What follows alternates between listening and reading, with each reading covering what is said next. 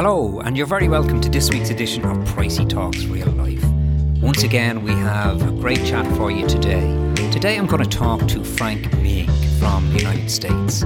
Now, you might ask, who is Frank? Well, let me tell you a little bit about him. Frank is what would be called a retired skinhead. And not just is he a former skinhead, he's an ex-neo-Nazi. And in his teenage years, Frank became notorious for being one of the most well-known neo-Nazi leaders across the whole of the United States. In his young life, his life was full of acts of violence, hatred, full of racism, and a full believer in white supremacy. Now, Frank ended up in prison, and he's going to talk to us about his story, about his young life, about how this all happened, and when he ended up in prison, how he met people from different ethnic backgrounds, how things started to change in 1995 with the Oklahoma bombing in the States, how really that prompted him to really look at his beliefs. And at that stage, he left the skinhead neo-Nazi movement. And he tells a story. There's a lot to this story. I want to say now that Frank is today, as we speak, a civil rights activist and a police reform activist. He's going to tell you that story as well. So it's really interesting. I hope you're going to enjoy it. So let's have a chat with Frank.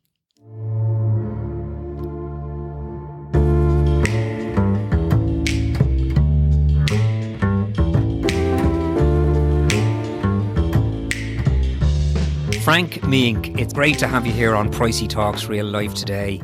I'm looking forward to the chat with you. I'm going to introduce you, Frank, as a civil rights activist and a police reform activist with a past. I'd like to talk about your past a bit, which is a story in itself. Your young life in South Philly, your teenage years, how you were introduced to the skinhead, neo-Nazi, white supremacist world, how you got involved in that, became a renowned leader in that world, your prison life, and I suppose the effect that had on you and people around you and what you're doing today. So, Frank, you're very welcome. How are you keeping? Are you good? I'm as good as God lets me to be, and that is amazing. So I'm doing amazing.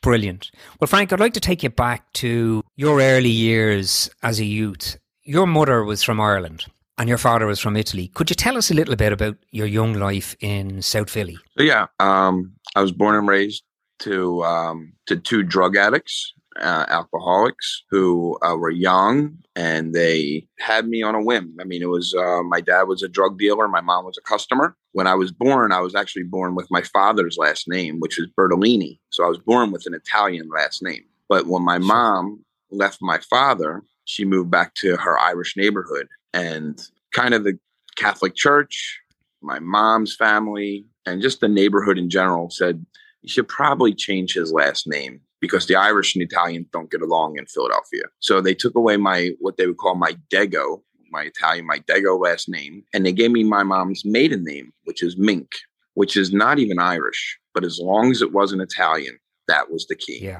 So I was given given my mom's old maiden name, which comes into part later on. We'll get into that, about what the origins of that name is. So I grew up with just my mom, really. My dad was never really around. And my mom was, trying to struggle to make it. Frank, was your mother, you mentioned there earlier that your mother was a customer of your dad, who was a drug dealer at the time. Was your mother functioning? Was she able to work and provide for the family? She was functioning for the most part. I mean, we struggled to make it. We were sometimes on the dole, on welfare. And I remember that. I remember being embarrassed because my mom was on, we would get what they call food stamps here in America. And they were it's this green and orange fake neon colored money back then that you would get from the government. And I remember being embarrassed to have to go to the store and pull out food stamps in front of people. But I know my mom always, for the most part when I was younger, always had a job. But my mom had some men in her life that would come in off and on. Sometimes they were good men, sometimes they weren't. And my mom got remarried to a guy who just wasn't a nice man. Yeah. At what age were you then, Frank? At what age would you have been around then? About 8 or 9 when he came into my life. Yeah, about 9. So he comes into my life and hated my guts. I was not part of his plan, he moved in my mom's house and now was living with us, and he became the man of the house, and he liked to put his hands on me physically. He liked to brag about how tough he was, and would sucker punch me, hit me with things. I wasn't allowed to talk in my own house a lot because dumb people, he would say, idiots like you make my stomach turn, so don't even talk. And I went home every day from school. I used to dread going home every day from school. And my school was only a couple blocks from my house. And some people will identify with this, but every day I would walk home and I would wish to just get hit by a car. If I could just get hit by a car, I wouldn't have to go home and be in a house with a bully. I mean, he literally bullied me every day, and I hated it. And so, I would try to get hit by cars. And I'm a super athletic kid. I always have, just born and raised. I'm just an athlete. I'm just an athlete. I'm unbelievably fast. Was naturally fast, and always played sports, neighborhood sports.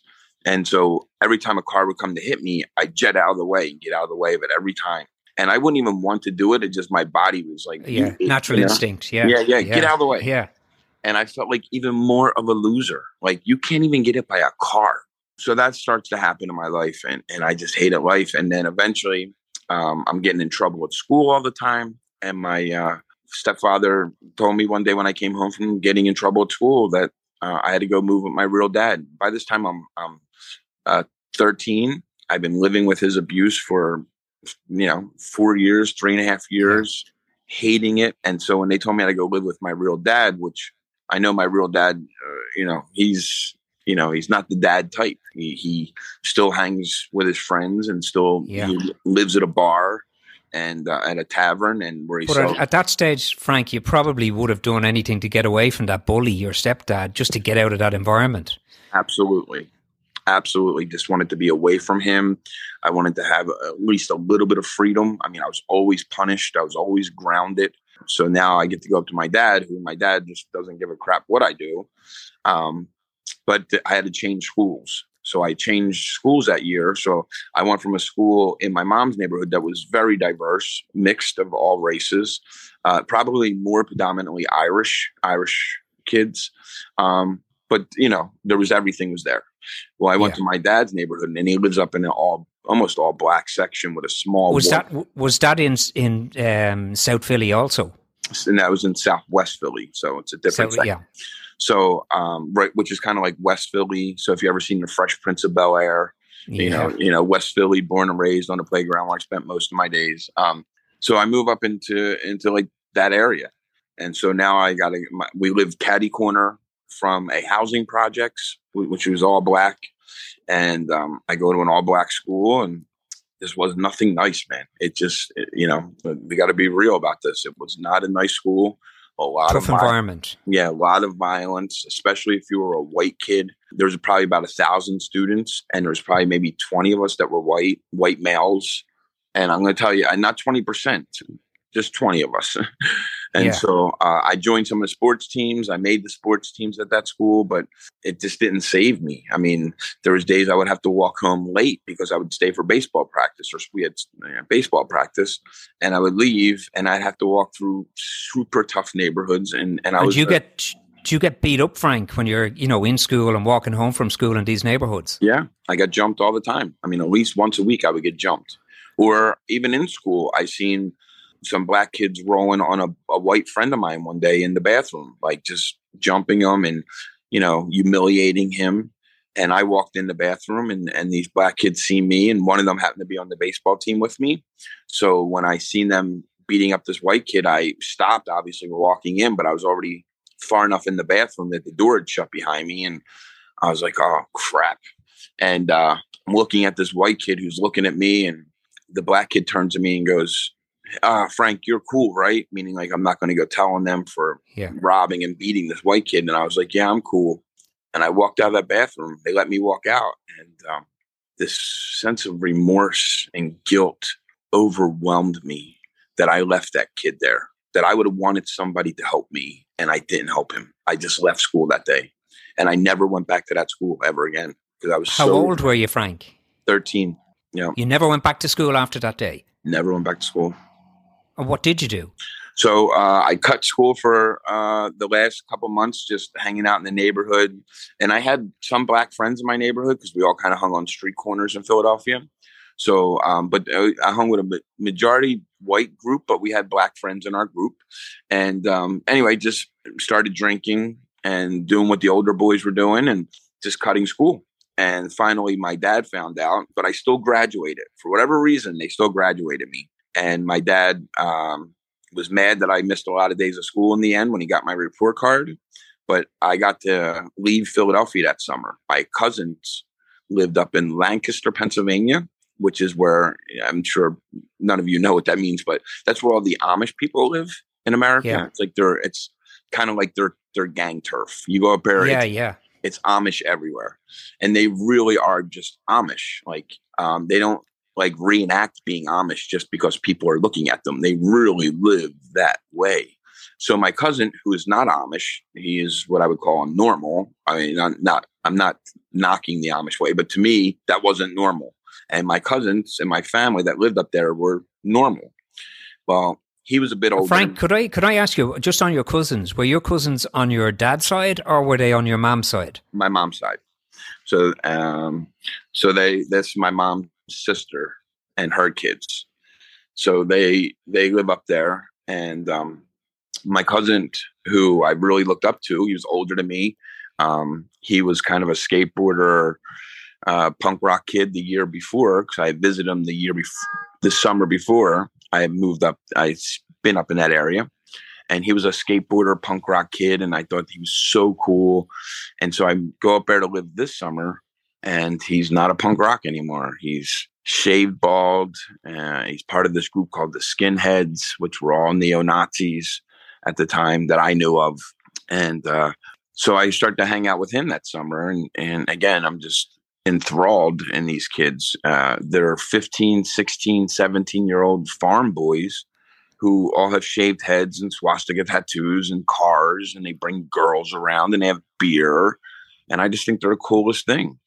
Well, when they would all start talking about racism and how multiracial society will never work, I don't know what that means. But when they would talk about black and white not getting along, I'm like, you just have no idea. Because they don't live around black people. They live around Amish people. So my cousin would tell them, like, yo, my little cousin, again, I'm like this little guy hanging out with all these big bad neo-Nazis. My cousin would say to them, yo, like, you don't understand. My cousin lives in a really bad neighborhood in Philadelphia. And so all these neo-Nazi guys would always ask me questions like, what's it like? And what do they do? And do you really take the bus with black people every day? And I would say, yeah, I have to take the bus and the train to school every day. And it's mostly all black people. And what that did to me, what it did to me was my parents, both my parents, if I came home with a black eye, whatever, my parents didn't give a rat's butt about me. So they never said, oh my God, are you okay? What's wrong, son? How's school? They never asked me any of these questions. But when these guys were asking me what's it like growing up around black people, and they wouldn't use the word black, they would use the N-word. I felt like they were asking me, Frank, how's your life? Yeah. How are you? You felt a connection there. You felt a connection. Absolutely. You felt cared for. Absolutely. And so I loved being around these guys. And one night they all take me to this concert with them, and I'm not shaved. I don't have a shaved head yet. I still have this little skater punk rock haircut a little bit. And we go to this nightclub, and these neo-Nazis are beating up everybody inside. But they're not beating me up because I'm with them. And at the end of the night, all the neo-Nazis got kicked out of the club, but they're standing outside the club. And now I'm 13 going on 14. And I'm standing with all these guys outside the nightclub, and the whole nightclub is scared of them. I see it in their faces. I see how they won't walk past us. They would, if their car was parked by where we were standing, they took the long way to come to their car. And when the neo-Nazis would say things to people, I would look at them and I would see this fear in their eyes. And I loved it. Oh, I so loved that. Because look, was that because the fear was gone that you had when you were back in Philly? It was this. It was that, yeah, up until that point in my life, like I couldn't pinpoint this then. I mean, I was a 14-year-old scared little boy who was scared of everything. I was scared of men in my life. I was scared of my parents. I was scared of my school. I was scared at my dad's house. I was going to have enough food to eat. And now someone is scared of me. Even though they're not really scared of me, they're scared of these other guys. But to me, they were scared of me. And I loved it. Yeah. Absolutely loved it. So that night we would go to this party afterwards, an after party of the club. And I'm with these guys and these older neo-Nazi guys that I don't even really know because we just happened to meet them at the club. But my cousin knew them. They start, making fun of my hair. And they said, when are you going to shave this crap off your head? And I looked at it around. I said, man, I'll do it right now if you let me. And they said, let's do it. And they sat me down, and every guy that was there that night, they took these clippers, and one guy would do one row, then the next guy would do the next row, and they're Sig Heiland and saying white power, and And that was the beginning. That was the beginning, Frank. Did you understand at that stage? You said they were Sig Heiling and they were talking Nazi talk. Did you understand what they were talking about? Not really, but I understood this. I mean, here these guys are idolizing Hitler, who my whole life. My grandfathers fought in the war. I've always been told this is a really bad man. But these guys are praising him and telling me that, like, no, he was just misunderstood. He was fighting for the white race. The only reason why they talk bad about him is because they lost the war, and that he was actually good. And and I'm kind of like, oh, okay, all right. Black people do. I really do have this hatred towards black people, so maybe they're right. And I had no idea. Growing up, I would hear Jewish jokes in my neighborhood, in the Irish neighborhood, and my dad, I just heard in my family, I would hear Jewish jokes a lot. Like if you picked up a penny off the ground, they say, what are you, a Jew? How do you start a Jewish parade? You roll a penny down the street. Ha, ha, ha. And I never really got the joke. I didn't get it. And I remember people would go to the store, if they went to the local store and the guy didn't give them the right change back, they'd be like, yeah, John tried to Jew me today. And everyone would laugh. I didn't get any of those jokes. But when I start hanging out with these neo-Nazis and going to their little meetings, and they start talking about how the Jews, the Zionist occupational government, the Jews secretly run America, and they're siphoning money off of our Federal Reserve System, our money system, and they're giving it to Israel so they can cause the next world war. I got the joke. I would ask my uncle when I was a kid, when they would laugh about the Jewish jokes, I say, what's that mean? And my uncle one time said to me, oh, see that, Frank, the Jews are kind of notorious with money. And he stopped and he goes, you know what, Frank, you'll get it when you're older. When I was sitting in those meetings, I got the joke. So, Frank, you're 14, 15, and this has been an influence on your life this summer with your cousin. Now you have your head shaved, you're a skinhead. Did you go back to Philly or did you stay with your cousin? What was the next stage for you?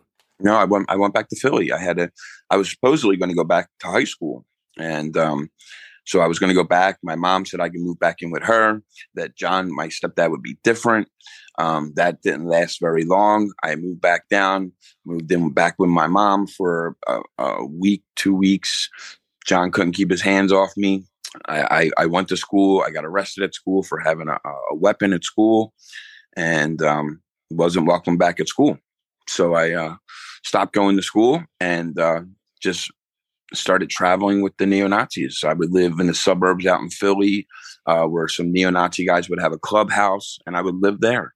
I would go and live in different people's houses, like other members' houses. How did you survive? Like, how did you get food? How did you live? How did you, you need dollars, you need money to do that stuff. How did you do that? Mostly through criminal activity, selling guns, selling stolen guns a lot, just living on under the radar and being kind of living the criminal element of this movement. Because we're all about effing the system. So that's what we did. Like just little criminal activity, and I would get little small jobs. I remember I worked at pet shops all the time. I don't know why. I don't know how. I just always worked at pet stores. So I would get like a job for a couple months in the pet stores in the local area. And I would keep that job until a neo-Nazi function was coming up for a weekend. And my work was like, you need to work that weekend. And I said, no, I got to go to this event. I can't do it. And they go, well, you're fired. And I said, all right, well, I don't care. And I go off and go live with the neo-Nazis again. And but a lot of times, man, to be honest, it was living off of like criminal activity. Just so I want your listeners to know, there's no drugs. There's no drugs in our movement. So there was no drug dealing, none of that. We weren't allowed to do drugs. If you did drugs, we kill you or kick you out. No drugs allowed. So it was mostly all other ways and selling stolen credit cards and stolen calling cards, which was a big thing back then. So yeah. So and how did you progress then? I mean, you became a renowned leader as a young teenager. Renowned eventually around America, but how did you get to that stage? Did you recruit people into your own gang, or did you stay with these guys? How did it get bigger for you? Yeah, so I was always still in and around Philadelphia all the time, and being that I was one of these kids that was a city kid, I was a lot of our recruits were all from the suburbs. So what was happening? I mean, I still was living in and around my mom's neighborhood and, or just being in and around my mom's neighborhood and my dad's neighborhood. I started to know that like I needed people because all the other people I was knowing were in the suburbs. So me and another guy who became like my best friend, we were like, we got to build a crew here. So we started building crews around Philadelphia. We took over like a real popular punk rock alley. It was a spot where all the punk rockers used to hang out.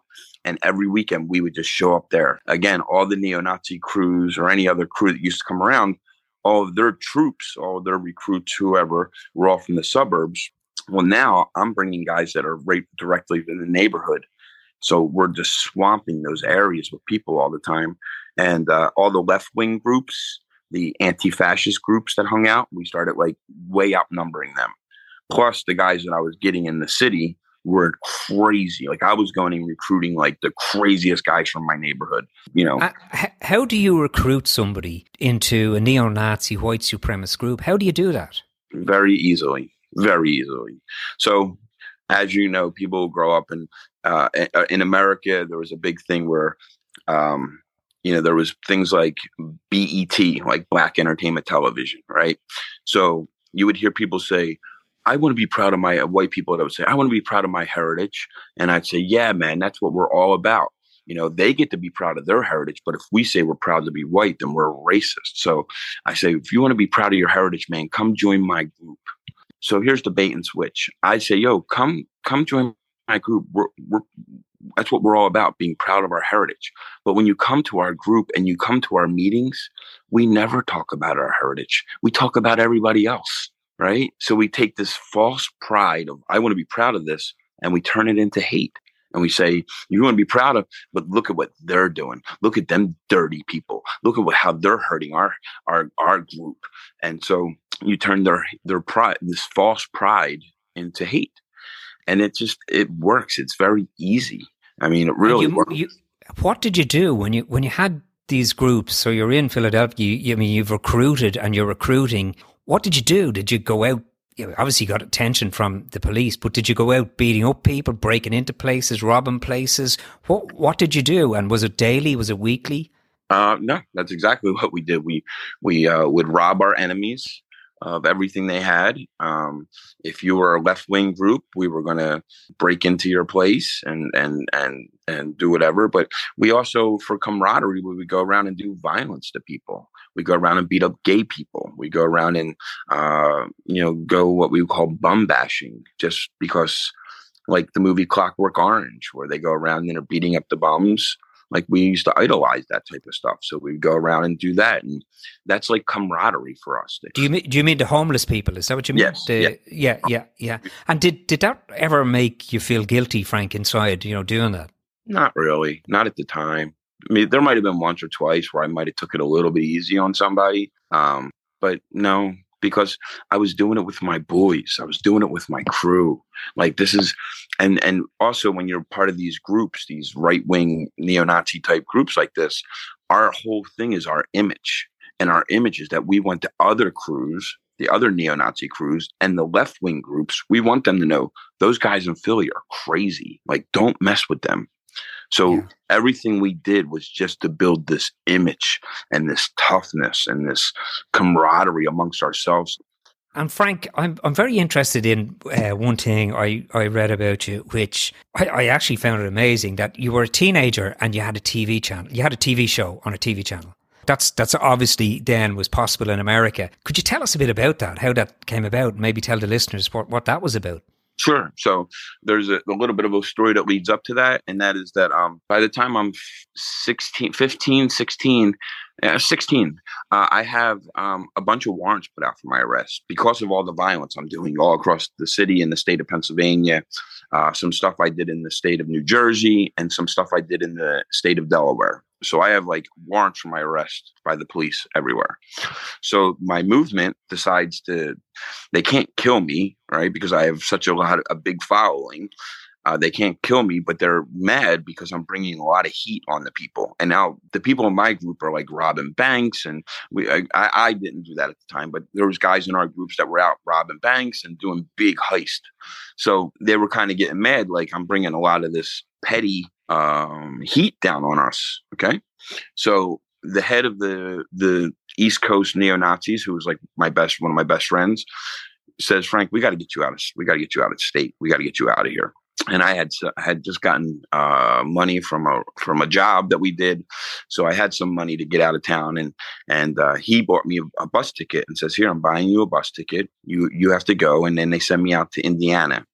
So I move out to the state of Indiana. So now I'm in the central part of America, in the Midwest.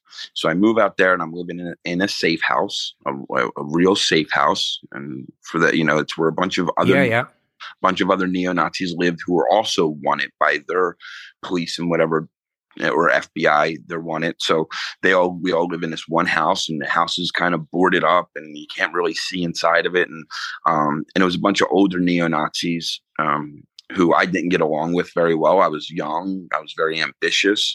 And, I'm a city kid, so I talk a lot of trash. Anyway, I wasn't getting along very well with these guys. So I get a job, real quick, I'll tell you the story. I get a job working for a concrete guy who hires me without, checking my real name. Just says, "I don't care. If you're a good worker, not a neo-Nazi, nothing like that." So at that time, I started going to all these little Aryan festivals. That's where neo-Nazis gather. This is pre-internet, so we don't have websites. This is still before the internet. So way we would connect with each other was they would have little concerts or little get-togethers in different regions. Well, I'm still making it to these regional concerts and stuff, and I'm met up with these skinheads these neo-Nazis from the state of Illinois, which is right next door. And I really liked these guys. They were younger. They were fun. And to be honest, they had girls. I hung out with them. So I thought, these guys are cool. Well, in the midst of me getting this job working for a concrete guy, my concrete boss takes me to his apartment one day and says, "Hey, I'm going to leave you in my apartment. And tomorrow I'm going to drive you to your Springfield friends, if you don't mind." He says, "But tonight, just stay at my place. I'm going to go over to my girlfriend's house. You can stay in my apartment. You'll be fine." Now, I told you there was no drugs in my movement, but by 16, I'm a full-blown alcoholic. Like every night, drinking all the time. It goes along with my neighborhood. It goes with my family lineage to be a drunk like that. Yeah. So I get all drunk in his apartment and I try to kill myself because I can't sit by myself. Right. I have no connection to this little town of Terre Haute, Indiana. I have nowhere to go. I'm sitting in this guy's apartment. I don't even know where to walk. I don't even know where I am in this town. So he just says, "Stay in my apartment. I'll come get you in the morning and I'll drive." You're fueled with alcohol in his apartment. Is that right? Yes. So I decided to cut my wrist open, write out a little suicide note because I'm a drunk idiot. And so I happened to go outside of his apartment at like 2:00 in the morning, and I'm covered in blood, and his neighbors see me, and his neighbors think I killed my boss. They never seen me before. Yeah, they just see the blood. Yeah, they see the blood, and they see a stranger covered in blood. So they call the police. Police come and get me.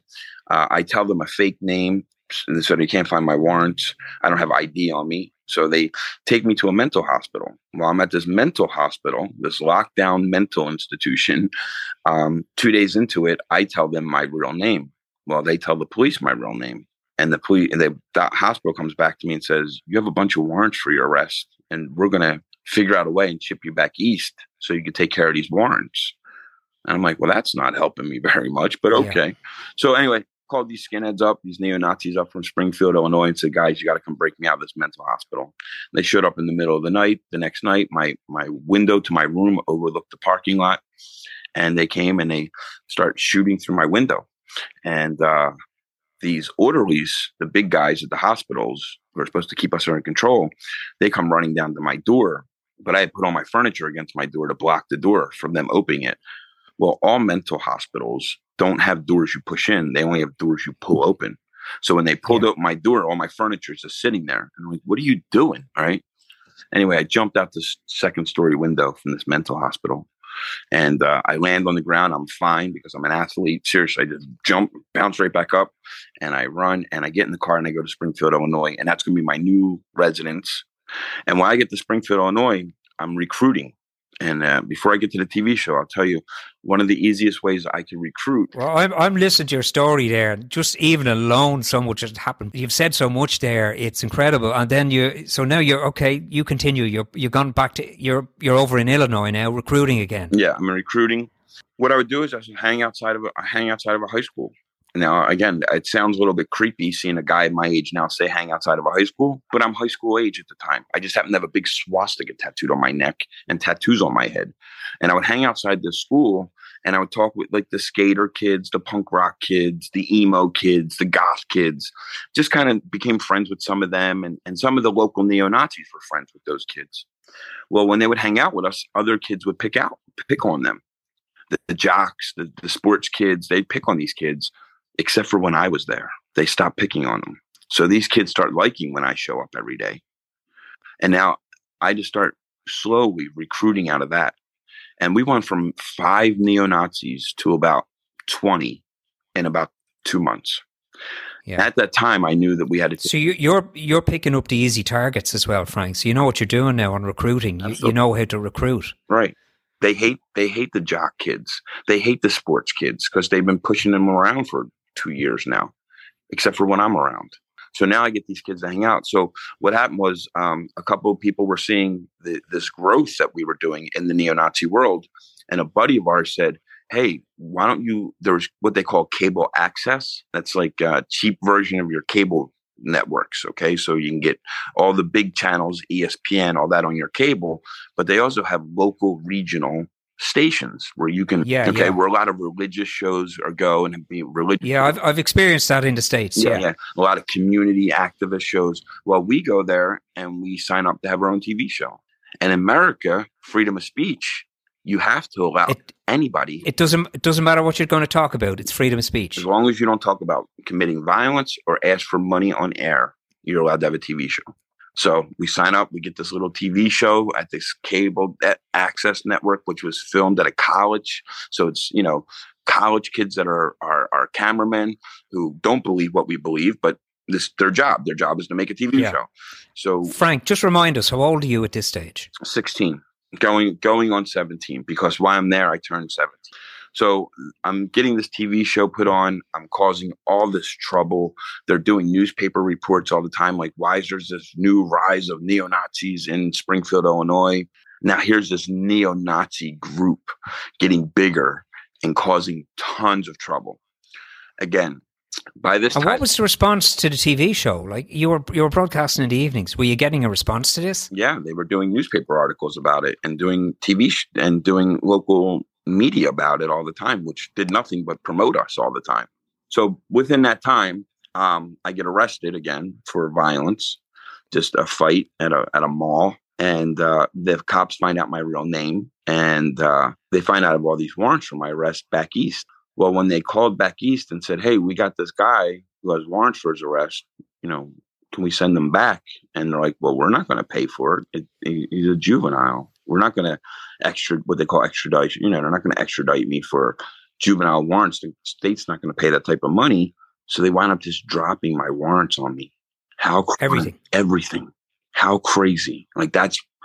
So now I become an absolute madman because I kind of kept low a little bit because of my warrants. I kind of stayed out of a little bit of trouble. Well, now I'm full blown back into, I have no more warrants for my arrest, which was crazy. So there was some left-wing groups that kind of were coming around at the time, trying to make their stand against these new neo-Nazis. And I didn't like that. When you say left-wing groups, just for us listening here, what do you mean by left-wing groups? Like anti-fascist groups, like Antifa or Antifa, whatever you want to call them.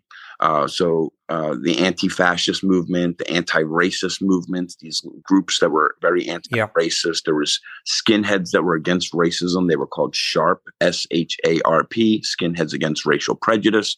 They were all what you would call Antifa. Okay. So one of their members was friends with some of my friends in this town. And they all thought he was kind of cool. They grew up with the guy. And I kept saying, he's not cool. Yeah, you might know him as a lifelong friend, but this is a war. We have a war going on. And finally, one day, I just kind of got sick of it. And on Christmas Eve, I called him up and said, hey, come on over. We're going to have a little Christmas gathering. And he came over and we kidnapped him. And we violently tortured him for hours. So until we let him go, we decided. Did you beat him, assault him? When you say you tortured him for hours, what? We beat him, pistol whipped him, split his head open, split his mouth open, punched him, kicked him, tied him up, did all that stuff, and let him go. And let him go. And I had done this before. So there's going to be some retaliation for this, Frank. There's got to be some retaliation. That's what I was hoping. I was hoping he was going to go get his crew, and then they would try to come back at us, and then we can annihilate all of them. That's what goes on in my brain, because I'm broken. I'm an alcoholic, egomaniac with low self-esteem who's a bona fide racist who is looking for a race war every day. That's all I planned for, was a race war. And I'm thinking, good, come back with your guys. Well, obviously he goes to the police and says, hey, I've been kidnapped. Well, he had to go to the hospital, and the hospital called the police, and the police came and visited him in the hospital, and he told them what happened. So the next taping of my TV show is going to happen. I go to the next taping of the TV show, and there's a bunch of undercover cops in there, and I don't know it when I first walk in, and they arrest me for kidnapping. And I was 17. I just turned 17. And when I get arrested, I'm waiting to go to the juvie center, go back to do some juvie time. And they said, nah, you're 17. You strong arm robbed and kidnapped a man with a gun. You're an adult. You want to do big boy stuff? You can do big boy time. So they charged me as an adult at 17. And while I'm pleading guilty, I didn't go to trial because I videotaped the whole torturing and kidnapping of this man. So the cops got a tape. Yeah. So it doesn't look good. And plus my case was very high profile. Here's this neo-Nazi guy with a TV show causing all this trouble and havoc in this town. When they tried you, what was your sentence? And what happened? I plea bargained. So they gave me a chance to not go to trial because I would have got found guilty, and I would have done like 15 to 20 years for aggravated kidnapping. So I mark it up to the color of my skin. I only got 3 to 5 years in the big prison, in the big boy, in a real deal. Like, what is we see again over here on this side of the pond? We see programs about American prisons. They're pretty violent, pretty rough places to be. What was it like for you at 17 going in? I know you probably had a group to go to. Yeah. That would be the stereotype that I sort of think of when I think of an American prison. You've got different clans, different gangs, groups. What was it like for you, Frank? And I say this, and just to be honest, prison wasn't nothing. And it's not because I was this big tough guy or anything like that, but I was a little celebrity to the neo-Nazi world in there. I was the guy with a TV show. Our clique and our crew of gangs, or however you want to call us, they took pride in protecting me. I was this little celebrity neo-Nazi, who, on top of that, I knew all the literature. I knew when these guys would talk, these Aryan guys in prison, they hate black people. They hate Mexicans. When I would talk about the Jews, they were like, damn, like you really know your stuff. So I was like this well-educated racist to them. So how did you in a prison world, prison's a melting pot. Mm-hmm. You got all sorts of races in a prison. How did you connect or not connect or stay away? How did you survive in that environment? Being that I was 17 and a young kid, and most of my gang members were older than me, there was a couple younger guys like me, but no, I was the youngest. At one point, I was the youngest guy in the prison altogether. And then later on, this other black kid that I had known from the county jail system, that he was in the same county jail with me, he got sent up, and he was like 3 months younger than me. So then he was like the youngest kid in the prison. But and I connected with him in the county jail, me and him, because in the county jail, when you're waiting your sentencing before you get sent up state prison, you're kind of cool. Like you just kind of you keep your stuff together because you're waiting to go to trial. You're hoping that good things happen, whatever. So me and this one kid, G, we had just connected just because we were the youngest kids in the county jail. We played cards together, played card games and stuff. He was kind of a super funny kid anyway. I'm a city guy, so I can get along with other urban people. And when he got sent up to state prison, like me and him already had a connection. Now, in the movies and sometimes on TV shows, they make it seem like we never talk to each other and we don't do anything with each other. If there's not a war going on in the prison, not a gang war or a race war going on at the time, we talk to each other because because we're dealing drugs with one another. We're getting things behind the guards from one another. Yeah. We're selling things to one another. For the most part, if we're trying to keep peace, we talk. And being a sports guy, an athlete, as you've played sports, you're in prison. Again, what I see is them playing basketball and playing sports in the yard and that type of stuff. Did you get involved in that, Frank? Yeah, I did. And when I first got upstate prison, I played basketball with my Aryans. My Aryans are the name of our gang. I would play basketball with some of the Aryans. These are all bikers. Like, the biker gangs. It's who these guys are. They don't know how to dribble a basketball. They just don't. That's not what they grew up doing. They grew up riding motorcycles and fixing bikes, and they can fix your transmission at 4 years old. I don't know nothing about that stuff. So when I would play basketball with them, they were horrible, and I could dribble around all of them. And then we also played football a lot, and that's my game. That was the game I grew up playing. That was the game I was very, just had made a name for myself growing up as a kid, playing as a wide receiver. I was very fast. Again, knew how to handle the football. So playing football with them was not fun at all. Like, just give me the ball and I'm going to run around them. Yeah. So when G and some of the other black kids who I just kind of had a connection with, I worked in a chow hall with a bunch of them. When they would go play football and I seen that they were kind of good, and even when they played basketball, I see that they were kind of good, I'd be like, yo, let me play. And at first they'd be like, no, get out of here. I have a swastika on my neck. Remember, I have a swastika tattooed on my neck. And eventually G kind of backed me up and said, let the white boy play.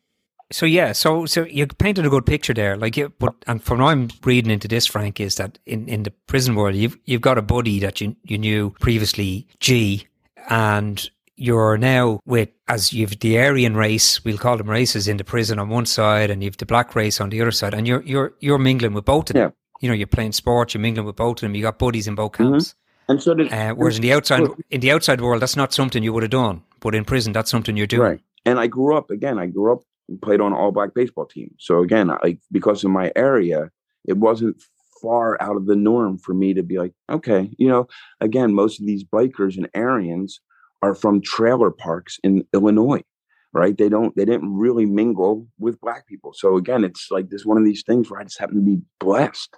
So not only again are these guys good at football with me, but they made me laugh. And I would play cards with them a lot, and I would talk about life, right? I had a girlfriend on the outside who was pregnant, who I was about to have a baby in there. And so did some of the other black kids, had some girlfriends and had some babies on the outside. And so did the white guys. But some of the black kids that I became closer with, when my daughter was born, I didn't go to my Aryan guys and be like, yo, I had a new white kid or anything like that. Because the Aryans, the older bikers, they would tell me nasty things about my girlfriend, even though they didn't know her. They'd be like, yo, your girlfriend's going to be banging everyone while you're in here, and da-da-da. And for whatever reason, the black kids I was kind of cool with never said that stuff to me. When I had my daughter and I told G and Jello and Tony, I was like, yo, I had my kid. Here's the first men on the planet Earth that I'm saying, hey, I'm a dad.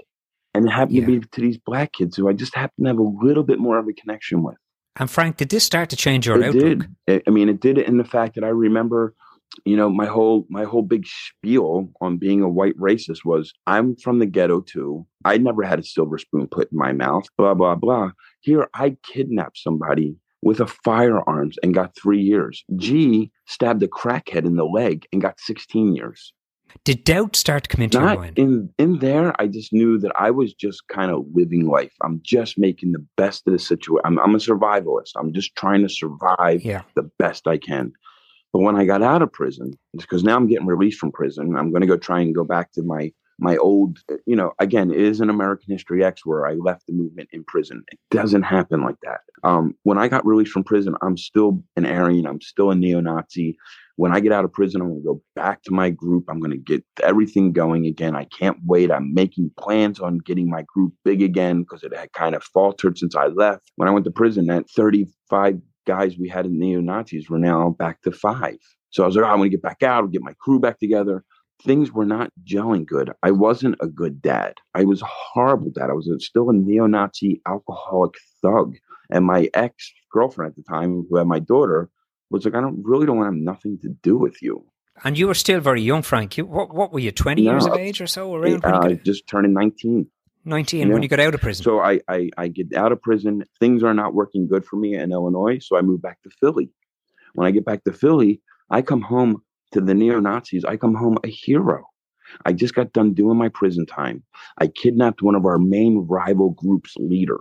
Like I'm like a little, again, it's all about my ego, right? It's all about my self-perceived ego. But when I got back, like my crew was still big in Philly. And it still had a big numbers, and I knew that we can get it to grow back to even bigger again. So I get back, I want to run my old crew again in Philly, and I'll just tell you, man, I would go to meetings and I would go to rallies, and for whatever it was God, man, God was. I would go to these things and I would hear people say the most stupid, ignorant, racist things about all Black people are like this, and now. In the neo-Nazi group, I'm not standing up in front of everyone going, well, that's not exactly true. Come on, guy. But in my head, I'm going, that sounds so stupid. Like, so what reaction, does this reaction you're having now, Frank, how did that lead to you trying to move away from the neo-Nazi movement? So, well, again, when you have a swastika tattooed on your neck and tattoos all over your head, and you already have a felony on your record for life, these aren't good job getters, right? These aren't good people skills. So I couldn't get work. And a buddy of mine finally got me a job working at an antique roadshow, like an antique auction where we sold antique furniture. And the guy, my buddy says, will you work? It's $100 a day. He just needs you for 3 days for this weekend. I had no prospects. I said, sure, I'll take the job. And he goes, but I got to tell you, the guy's a Jew. You still want the job? And I said, I don't care. I don't have to talk to this guy, do I? And he said these words. He said, I told Keith, the name was Keith Brookstein, this Jewish man. My buddy says, no, I told Keith all about you. And he says, Frank, he doesn't give a rat's ass what you believe. Just don't break his furniture. And I showed up and I started working for this man. And he was a nice man. He wasn't religiously Jewish, but he was definitely Jewish by blood and heritage. Did you have attitude, Frank, when you were doing this job? Absolutely had attitude. I was like, this guy's a typical Jew, right? He said, oy vey, oy vey, all the time. Hey, what are you doing to my friend? He just looked and acted every stereotype I've ever thought of. So I thought.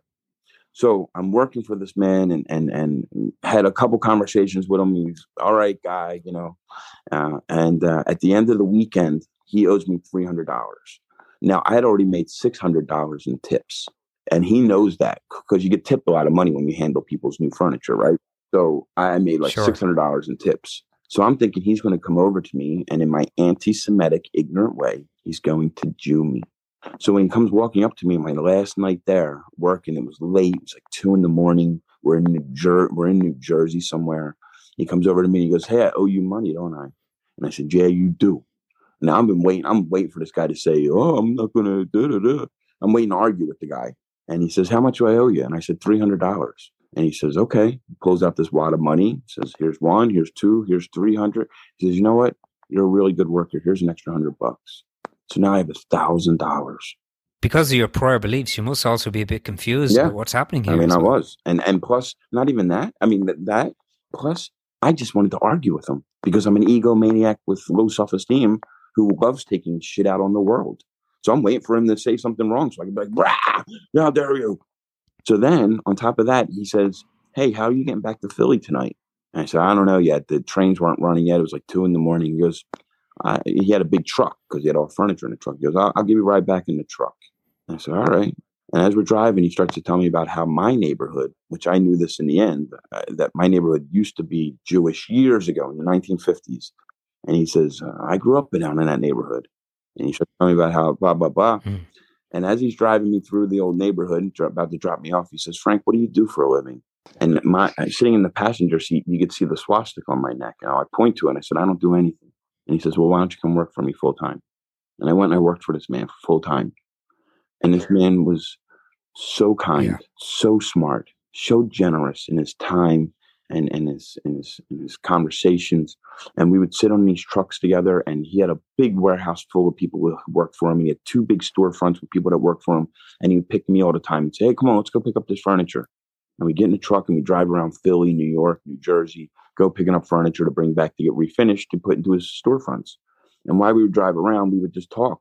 The O.J. Simpson trial was going on at the time. So we talked about what DNA was, because that was when everyone started learning about DNA. And so he would drive, and I would kind of read the newspaper in my broken English reading, because I wasn't that educated, but I would read a little bit out of the newspaper, and then we would talk about this and that and about life. And man, look, I can act like I was this big superior neo-Nazi, Aryan race, master race bullshit all I wanted.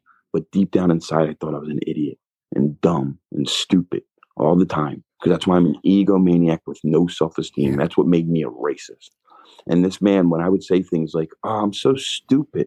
And one time I broke something. I was like, "Keith, I'm so sorry. I'm so stupid." And he would go, "Ah, oy vey, Frank."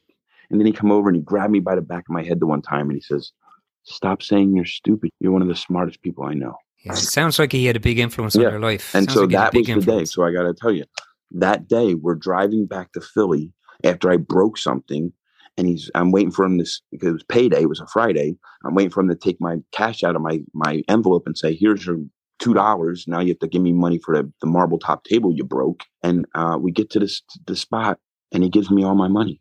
He gives me all my money, and he says, "Hey, I'll see you on Monday, right?" I'm thinking I'm fired. So when I'm walking home that day, I can tell you on the Black, Asian, Latino issue, I'd already got this. I just did. God allowed the right people to be in my life to be like, "Who are you to judge?" But I was still always going to judge the Jews. So here's this man who just kindly comes into my life.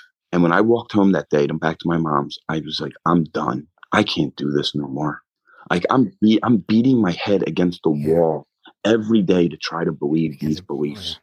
Frank, you say you're done. How do you get out of that? How you've created something as well. You're heavily involved. You're done. You stop going around where they are. People, places, and things. If they're around, I don't go there. When people would talk racist bullshit in front of me, I just kind of shut down. Whatever. Like I stayed out of the conversations. Now look, there was times when I'm first getting out of this where I would see a black dude selling his food stamps, his welfare on the street corner in Philly. That was a big common thing to do. People would sell their food stamps for 50 cents on the dollar. So they would sell for half price to people. And I would look over and I go, see, maybe the move. And I go, wait a minute. My mom sold her food stamps. How dare me? Okay, your way of thinking and the right people have come into your life. Things have happened. It sounds like your boss was a big influence as well. You've got a swastika still on your neck, at the side of your neck. How do you, do you get rid of that? It's gone now, but it wasn't gone then. It was. I didn't know what to do with it. I honestly didn't know what to do with it. But I would think about that, and I would say, just because I have this thing tattooed on my neck, like I don't want people to pull their children away from me anymore, right? So I just don't want to spout these beliefs that I don't believe anymore. Like just because I have the swastika on my neck, I can't stick by these beliefs that I know are wrong. I just couldn't. So I started to just get out of it. And I by getting out of it again, I just if my neo-Nazi friends called me, I didn't answer the call. So as I actively get out of the movement, I tried to hide it. If I had to wear a turtleneck, I would wear a turtleneck, but that didn't cover it up neither. It just was there. But what I started to do was I just started, I had this empathy, and it was coming back into me that people struggle, that people make mistakes, and I make mistakes, and I'm a human being. So I had that, but I was a person who was trying to hide my past from everyone. And then the Oklahoma City bombing happened here. That's in 1995. April 19th, I remember that, 1995. And by that time, I'm out of the movement. I've been out maybe 6 months.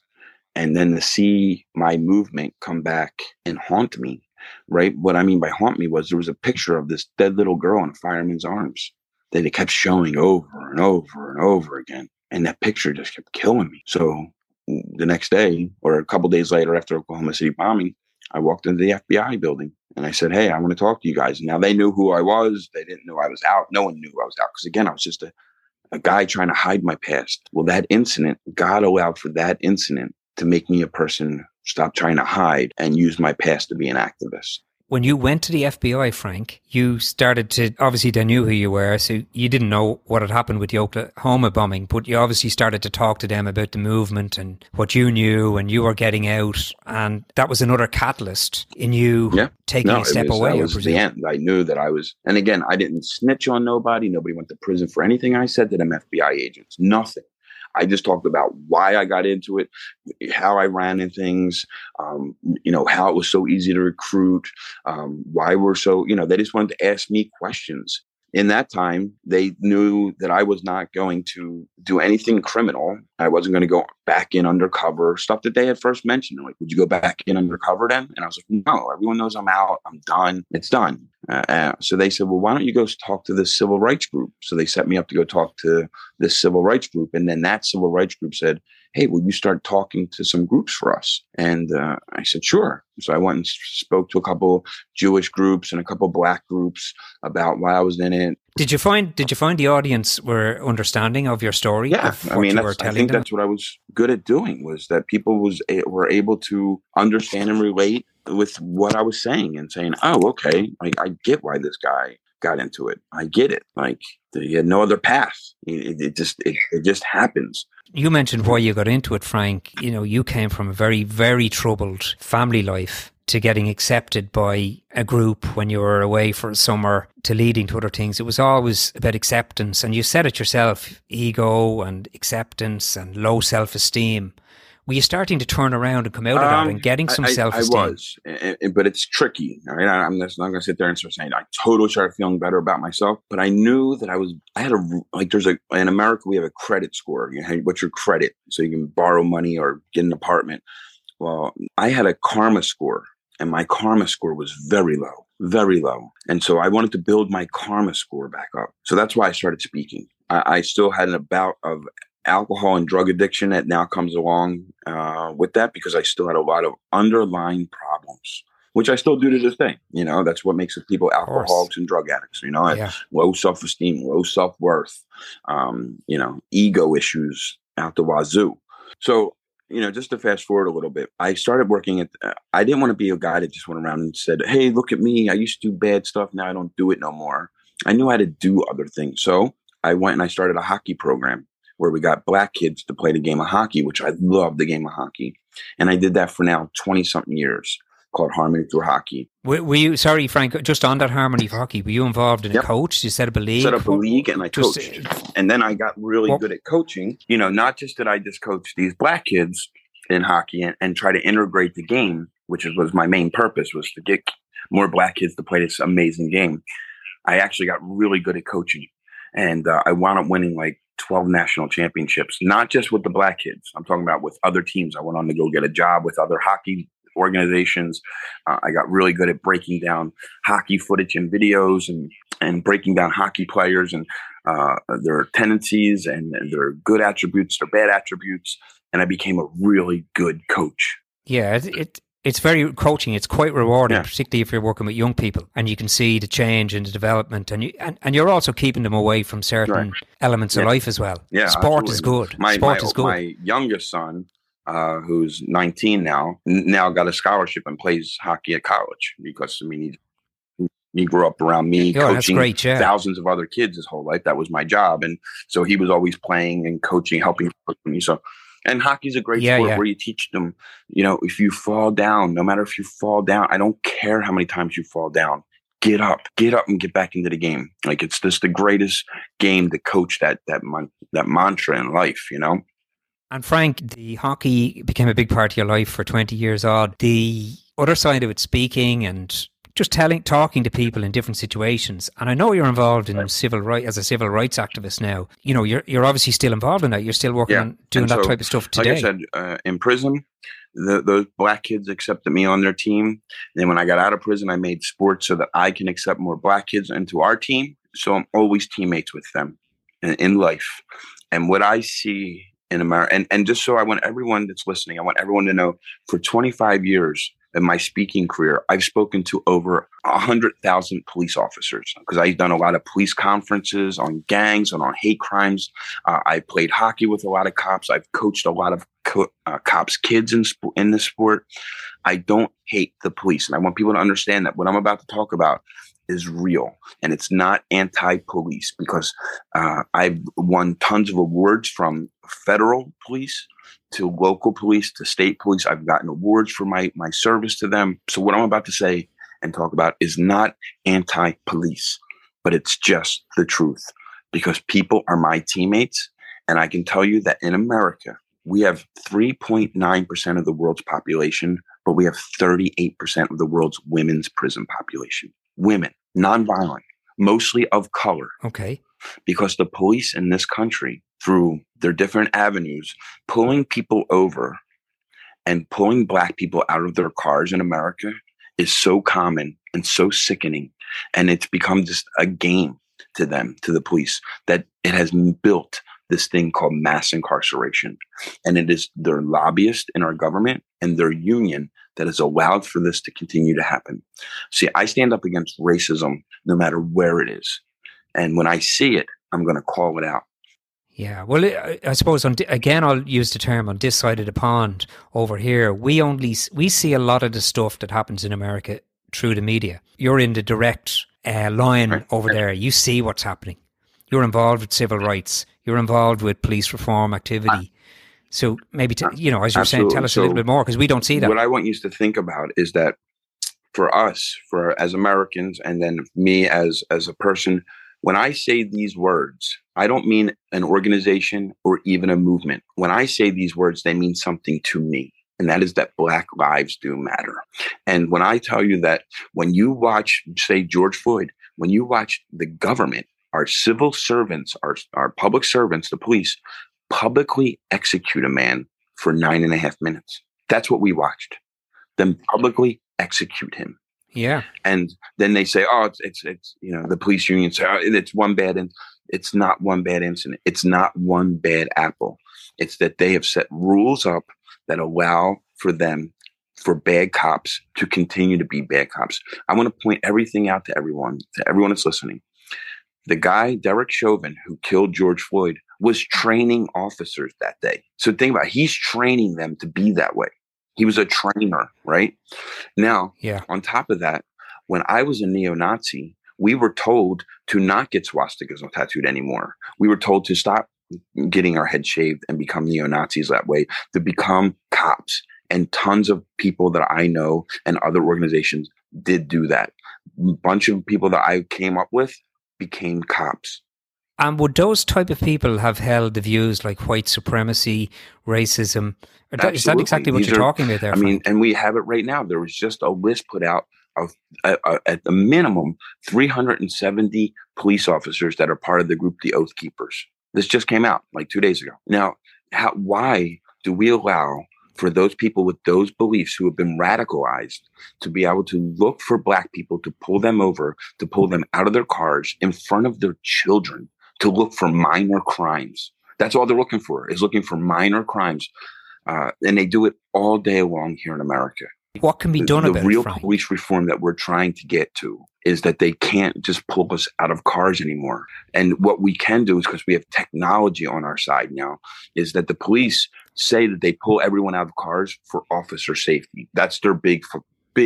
It's a fraud, because leaving people in their cars while you pull people over just to give them a ticket. See, what they do is they look for them to not stop at a stop sign or to not use their turn signal. And because of that, they pull people out of their cars, handcuff them, and search their cars. This is not what our Bill of Rights was about. So what we have is we have to have a good It starts with a groundswell movement of people, and it's already started, of us continuously echoing these words. The Black community in America has been saying my whole lifetime, we're police different. We're police different than everybody else. And if people that have my color, especially with my background, who are now just echoing their words.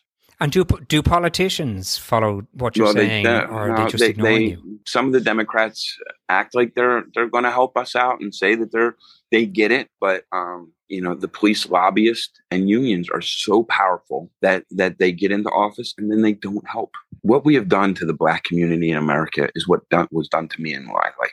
That's why this thing's happened to you.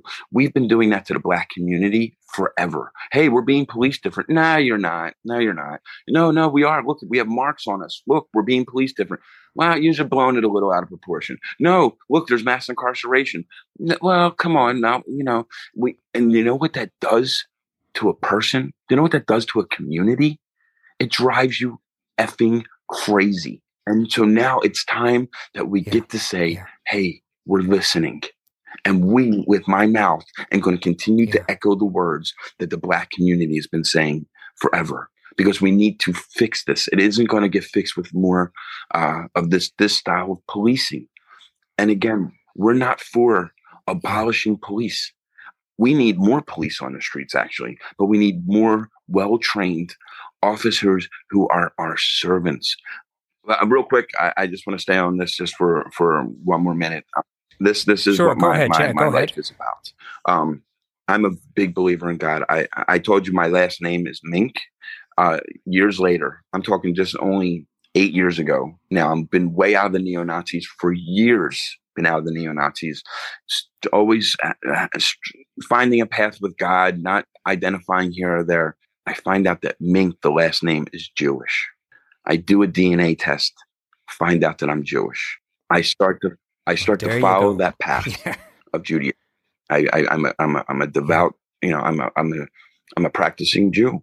I didn't know that, Frank. So wow, I didn't know that. When I read the book that we all read, from Christians to Islam to Judaism, and we all read the Torah. It's part of the Old Testament, whatever you want to call it. Doesn't matter. When we read the Psalms and you read the Proverbs, it always talks about standing up for the poor, standing up for the oppressed. We have mass incarceration, especially of our women in this country, and it is time for us to stand up for the oppressed, stand up for the poor.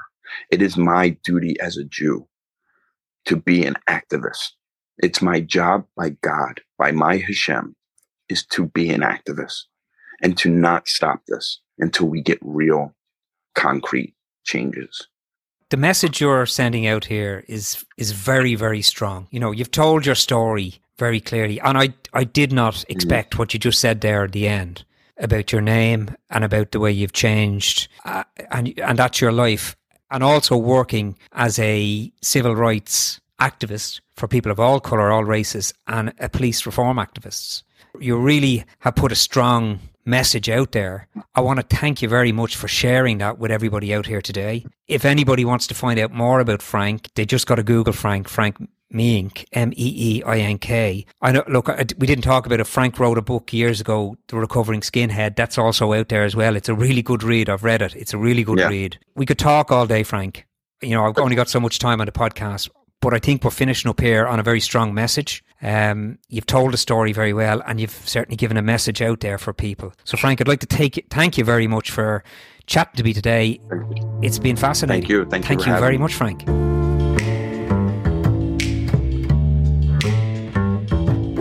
Well, what a story we've just listened to. I haven't been doing outros on any of the podcasts in this season, but after talking to Frank, I really felt I had to say something to you guys out there, because I found that interview very, very, very interesting. For me, there was so much in it. We didn't get to talk about a lot of things. I intended to ask him about the Proud Boys in America, what happened at the last elections with Trump and the storming of Capitol buildings, but we didn't get there today. There was just so much to talk about before that. What I would say is that I believe in that interview, we got a look inside at a brutal tour of American racism at its worst. And with Frank, we've also seen more or less a case study of a very traumatised young man in his young years, just became influenced, a drug addict, an alcoholic, and went down a path and became a neo-Nazi racist full of hate. But we also got a stark reminder of the capacity for the human to show redemption. And to me, there was so much in that interview. I've got to try and comprehend it all now. I hope you guys out there enjoyed listening to it. Join me here next week and I'll have another great guest. So I look forward to chatting on Pricey Talks Real Life next week.